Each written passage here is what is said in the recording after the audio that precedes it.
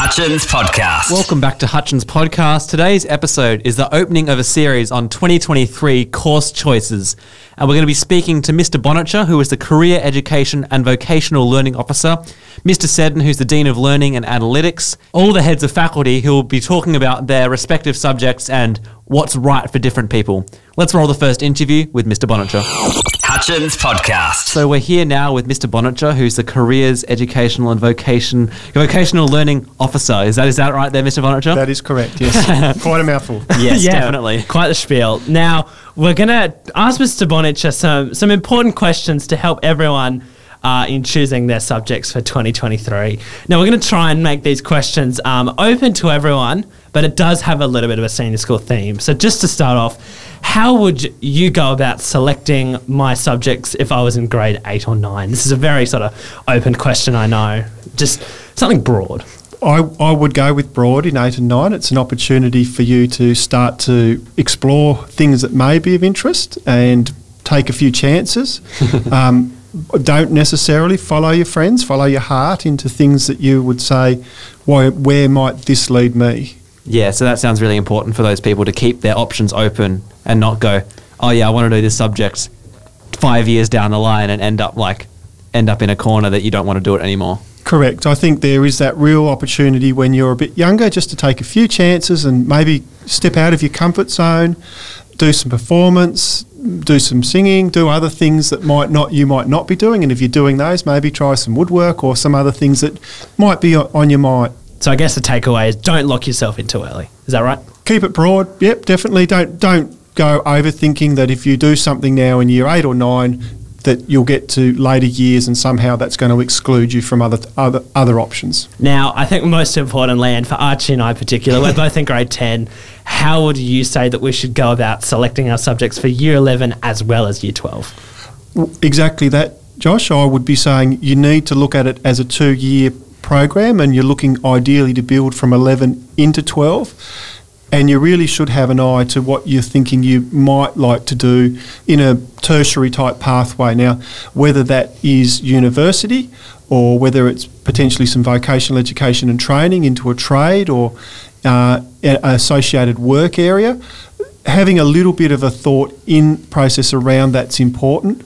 There are ways that you can look to try and keep your options open again, but knowing what you're trying to structure towards is helpful, and it certainly is helpful for students to sort of have a goal in mind. Yeah, it sounds really good. So now my parents are from interstate and they're not familiar with the Tasmanian system. Could you please describe how the Tasmanian system works through 11 and 12 and how it's a really pathway and it's like a 2-year system really instead of just one?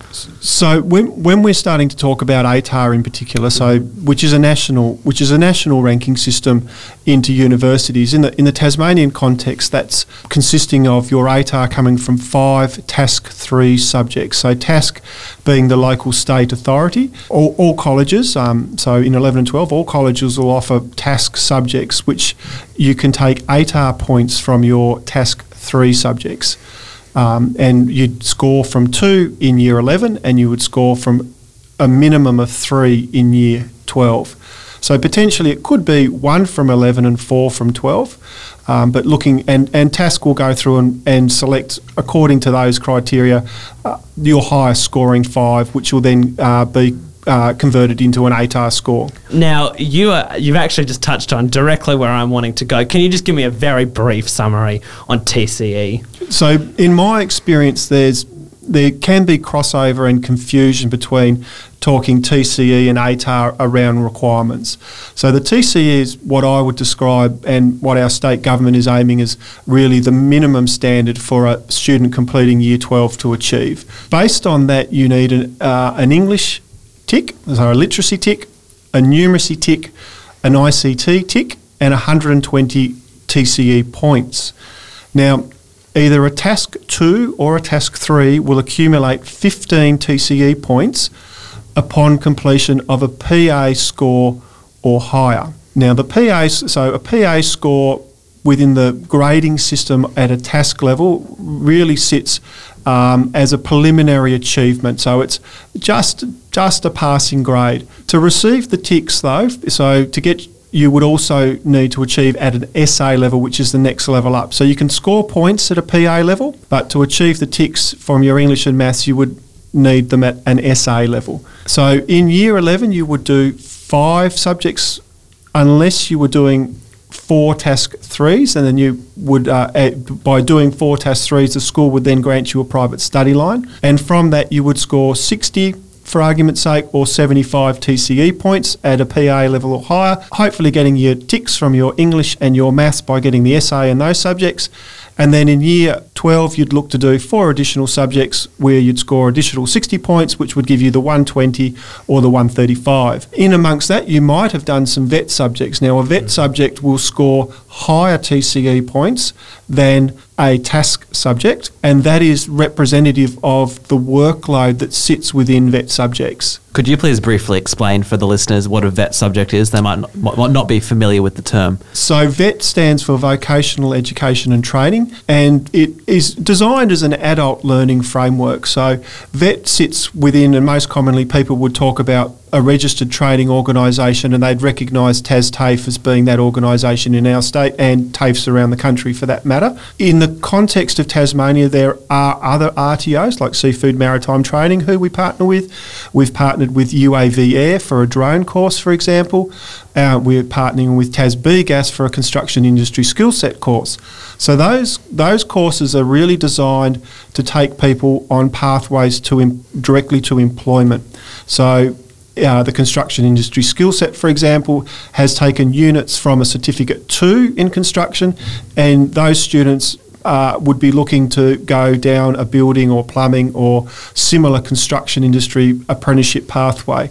The drone course, for example, at a Certificate 3 level is the standard that you would need to operate a drone in a commercial situation, and it also comes with CASA licences. So these qualifications are really designed to align to a specific area of employment. Do VET courses give me an ATAR, or is that completely different? Completely different, Okay. I'm afraid, Josh. No ATAR, but you will find that universities will have VET qualification levels and see them as being sufficient to enter certain university courses. But again, it's a case-by-case basis. Okay, I see. Now, you briefly touched on just there you could do 5 subjects in grade 11 and 4 in grade 12. You said you could do 4 task 3 subjects in grade 11 and then 4 additional subjects in grade 12. Would you be suggesting to do 4 task 3s, or is that unlikely? So there are lots of variables here. So that structure of 5 and 4 is really, I would not say that is a set structure, and I think we really need to look at this within the context of each student as an individual and what might suit them and their needs. So I certainly wouldn't be advocating that we would be going necessarily 4 task 3s and then 4 task 3s in year 12. Okay. I think it's really on an individual basis, and we'd need to carefully consider that to make sure that that people are being supported and are well equipped for the journey they're on. Okay, so it's not a set module. Certainly not. No, certainly people have this ability to really start to think about how they might like to tailor their education experience to suit their needs. And VET also, I suppose, as an example of that, does provide the ability for students to do an Australian school-based apprenticeship where they may be within the school environment, for argument's sake, in year 11 for 3 days a week, picking up their numeracy and literacy ticks towards their TCE, and they would spend 2 days in a workplace on an apprenticeship pathway, and then in year 12 you would find that they would often spend 3 days in the workplace completing an apprenticeship or on the way to completion of apprenticeship, pick up some additional subjects within the school environment, stay connected to the social and sporting and extracurricular and other subject areas while they're doing that, and then at the end of year 12 move full-time into that apprenticeship for completion. That sounds like a great pathway for people who want to go that way. I've got another question for you. Lots of universities ask for prerequisite subjects depending on where you want to go and what course it is. Could you please describe what some of these prerequisites are and where you might want to go with different subjects? As a rule of thumb, the areas to really look at are your science, maths and English. So you'll find that the majority of prerequisites sit within that area, and that's for courses such as engineering, medicine, and some of the sciences, but you'll also find some of the finance degrees will also have a maths requirement, or commerce degrees will have a maths requirement, and often the interstate universities will have an English requirement. So to keep your options as broad as possible, you would be looking to keep that maths working, and it's really the prerequisite you'll tend to find sits around a math methods. In the maths area, it sits around a task 3 English across any of those 3 Englishes, and science is really it's a chemistry or a physics. Now, to get to chemistry and physics in year 12, you would need to do physical sciences in year 11. Now you've just jumped into it with prereqs with universities. Are there many subjects with prereqs for grades 12? For grade 12, it really is the chemistry and the physics, which would require you to have done physical science. That's really on the science areas. Well, in all fairness, there are progression subjects like art production will lead on to art studio practice, for example. Okay. So you've got the ability to progress through a chain of subjects in those creative spaces. Yeah. And also you've got the ability in the music area to move into some university type courses. Yeah. And potentially in other areas. So I'd be reluctant to say that in this podcast we'll get through the entirety of the pathways that are open. Of course, yes. Yeah. And I think it potentially would become confusing to try and do so. Definitely. I'd probably be saying what's hopefully been provided is an understanding that there are a multitude of pathways and that students should really look to have those bespoke conversations with people such as myself, but also teachers who are subject matter experts across their areas and other people. Okay, well that's great to hear. We have heads of faculty coming in as well during this series, so stay tuned for more heads of faculty to come in. And to our final question, how can students and parents get in touch with you to discuss potential pathways? So my email address is pbo@hutchins.tas.edu.au, but also you can contact me via the school contacts on our school website. There is a phone number, though, look, email, unless it's really urgent, is probably the way to do it, as I'm in and out of the office space, and playing phone tag is a bit frustrating for everybody. Now, and I know finally, actually I've got 2 quick things to say. If I have a certain subject that I want to do and I know that it isn't going to get me certain points or anything isn't going to help me in the long run, but I am genuinely interested in that subject, should I be listening to my gut in picking that subject, or should it just be a complete write-off? So there is that concept of an opportunity cost, of the real thing that you get is what you go without, and you'd need to be careful that the subject that you were talking about is not pushing something else off that might be more beneficial to that pathway that you might have identified. However, I'd say that is rarely the case, and having something that you are doing because it speaks to you is, I think, a really valuable thing. The concept of careers is that it is everything that we do, and the idea that we are purely driven by an academic or a monetary or an achievement purpose, I think, is contrary to where we see education sitting, and it is about having those opportunities to extend, develop and stretch yourself in areas that you might just feel speak to you for other reasons. Now finally, and I know the course handbook is a very key element in working out your subjects for 11 and 12 as well as years below. Where can we find that? So that's on the school website. If you look under the heading of learning, and you can drop down and the course handbooks will be there. If you have any difficulties finding it, by all means send me an email. I'm more than happy to send the link through. Really recommend that as a great spot to start and look at. There's some nice little schematic flowcharts on there that create a nice visual representation of how you might look at the 2 years of particularly 11 and 12. You've also got the younger year handbooks on there as well, so and indicated accordingly. And additionally, I suppose the opportunities to get that information in a written format, looking at what's the content, what are the assessment types, starting to think about that in the course of a program that you might be building over those years. Yeah, so the course handbook is an absolutely key essential. It certainly is, but there will be other opportunities. So the school will operate subject selection sessions for students. There's the opportunity, obviously, to speak to teachers within classes. There's also obviously speaking to peers and sort of observing and talking to them about subjects that you might be interested in. But the advice there is always to stay within that objective realm of what's the content, how's it structured, what are the assessments like, and starting to really look at it from that sort of a more objective viewpoint. Now, I hear there's a subject fair where students can go and talk to the teachers that teach the subjects and really gain more information about the subjects. Can you tell us more about that fair, Mr. Bonnacher? The dates should be on the school calendar, and we're in a process now where today, speaking to students, it's just about creating an awareness. And as you move towards the end of this term, there'll be opportunities for you to start to do some investigations. A process will happen whereby your parents or the parents listening to this should receive an email from the school where you'd go through select subjects, at which stage teachers will get to review that and be able to provide their feedback and guidance around whether those are wise choices and choices that I suppose are evidenced. From there, there'll be a bit more of a review through Mr. Seddon and myself where we'd talk to you and maybe discuss any potential changes and also make sure that we are aligning those to what you might have identified as future career pathways. So there's a few checks and balances along the way. Obviously, the more that a person owns that journey, the more that they step into that space and start to make some considered choices, the better the process and the better the outcomes throughout the next couple of years. Mr. Bonnacher, Career Educational and Vocational Learning Officer, thank you so much for coming in today. Thank you for the opportunity.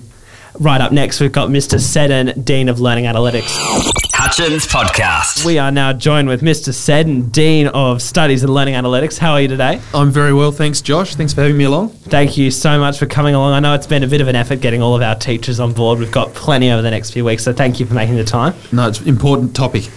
Now, question one, from your opinion, how should I pick my subjects? Look, it's a really good question. I think when picking your subjects, Josh, you need to consider your strengths and weaknesses. If you're particularly good in a certain subject area, then you should really go and have a crack at that subject in year 11 and 12. But if it's a subject that you're really struggling with, then you need to take advice from your teachers as to whether you should continue down that path or if maybe you should try a course that isn't quite as complex and spend 2 years doing that particular subject. Yeah, so you're just thinking about the whole big picture over the 2 years and making sure you have a proper progression through year 11s and 12s. Archie, I think that's a really good point. I'd really encourage you to plan out the 2 years. When you go to do your subject selections, if you're going only to year 11 next year, then you should plan out what you want to do in year 11 and then what you want to do in year 12. And that may actually help you sometimes to plan out year 12 first and then come back to year 11 and fill that with the subjects that you haven't done or the ones that you know that you're going to need to have for what's happening in year 12. Yeah, I think that's a really important point, just to think about the end point and then work backwards from there. Yeah, if you've got certain prerequisites that you have to do for university, let's take chemistry as an example. If you have to have chemistry to get into university, then you have to take chem in year 12, which means you have to do physical sciences in year 11. And so if you don't plan that out over the 2 years and you don't do the physical sciences, you're in a bad position before you even start. Yeah, a bit stuck. Yeah. And I think we're just touching on it right now. What would be your key message in choosing subjects? My key message in choosing subjects is to ignore the score the subject earned in the previous year. So year 11 and 12 subjects given a score based on your final result. And I wouldn't pick your subjects for 2023 or 2024 based on that score. I would pick the subjects that you need for your career pathway or that you need for uni entrance or the subjects that interest you. I wouldn't pick subjects because it scores well. You need to have a passion for doing the subject. Having a high score isn't enough to interest people. Is it correct that scores vary each year? Yeah, so scores are scaled every single year, and so scaling is an interesting process that TASC undertakes.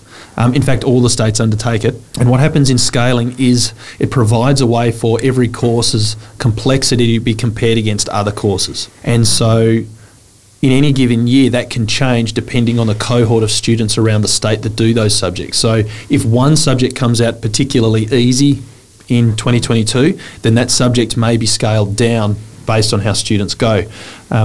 The largest change that we've seen was quite some time ago now, but there was a subject called student-directed inquiry that we don't offer at Hutchins anymore, but it scored 21 one year, and then the next year it was scaled down to 17, and so there was a huge drop, and there were a lot of students that did it because they thought it was going to score well for them, and then they didn't get a good score out of it, and that caused a lot of problems for them. Yeah, so it's a way of measuring the effort that's required for a subject, and it just depends on, this is what I'm just saying, what I've taken from you, it just depends on how well students do in that given year, really. It can, but it's not just limited to Hutchins or our cooperating schools, it's across the entire state. And I don't think it'd be fair to say that scaling is effort-based. It is purely done on a statistical measure using the grades that are obtained. Mm-hmm. So the effort that is put in across a range of subjects, I just don't think it'd be fair to compare what you put into a folio subject or a subject that you have to produce work in, such as computer graphics and design or art,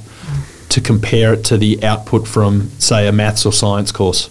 Okay. So it's purely based on your grades.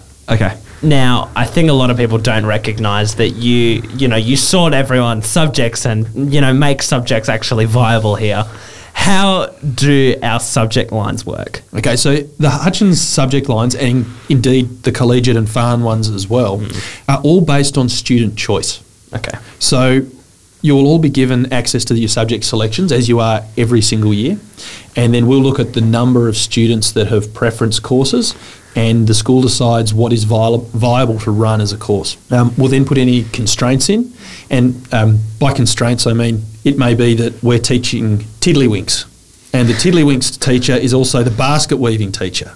And so those two subjects couldn't be on the same lines together because we have no one else that can teach those two subjects. And so they're the constraints that are built in, but the lines are purely sorted based on student preference and student choice, and I will put them into the best possible spot to service the largest number of students. And then I'm assuming the lines are combined with collegiate and Farn, our cooperating schools, to allow more people to do what they chose, I guess? Well, that's the idea. So I actually do the lines at 11 and 12 for collegiate and Farn as well. And so they give me their constraints and the choices, and I build the timetable lines around that idea. So for collegiate and Farn, the lines are created for what's best for the students at those schools, and at Hutchins, what's best for us, because the cooperating schools model bases the student selections on staying at your home school first and then going out if you need to. So once each school has its set of lines and they're all combined in together in one program, then I try and assign students to cooperating classes where they haven't been able to get all of their choices, or they may have one of their Hutchins choices, but I'll send them out to collegiate or Farn so that I can get them into one of their other choices at Hutchins. So the whole aim for me is to get as many people as possible into the subjects that they wanted. Yeah, so it sounds like you're trying to make it so everyone can do what they want, but that means are reserves redundant, or are they still really important? No, so reserves really aren't redundant. It may be that you've selected a course that doesn't run in any given year, and so your reserve choice becomes really, really important. Or it may be that a particular course, and we do have some courses that are size limited, and so if we've got 20 people for a course of 18, I will give preference to people who put it as preference 1. But Archie, say you put basket weaving as your 4th choice, and it's got a size limit of 18, then you would probably drop out of it, and I would have to go to one of your reserve choices to fit your lines. Okay. There's always that opportunity for you to go and change afterwards, and you get the lines and you go, oh, gee, I really don't want to do my reserve choice now. But at least if you give me an accurate reserve choice, I can try and give you what you want. And then base the lines around that as well. That's it, yeah. So that will help with determining where the lines are. So if you put in a reserve choice and say you really want to do tiddlywinks, but you have no intention of doing it and you hate it as a subject, then really don't put it as a reserve. That makes sense. Now, it sounds like that essentially the work that you do is a massive jigsaw puzzle. Is that fair to say? It is a fairly large jigsaw puzzle, and I'd like to try and make as many people as happy with the outcome as possible. I but see. The picture doesn't always come out perfectly. Okay. Now, as students, we want the subjects that we choose, obviously, but it's also pretty important for teachers as well. How do teachers go? Do they get to choose which subjects they want to teach next year, or do you sort of say, you teach in this department, these are the subjects that are going to work? No, so each department obviously has a head of faculty, and I work closely with the head of faculty when we come to what we're running and who's going to teach what, and so it's definitely not me choosing who does what. Okay. It's very much the heads of faculty will come and say, so for example, in 2022, I've got the physics class, so the head of science said, well, Mr. Seddon's going to take the physics class. And so then I put that into place, and we do that with all our courses across the school. Okay.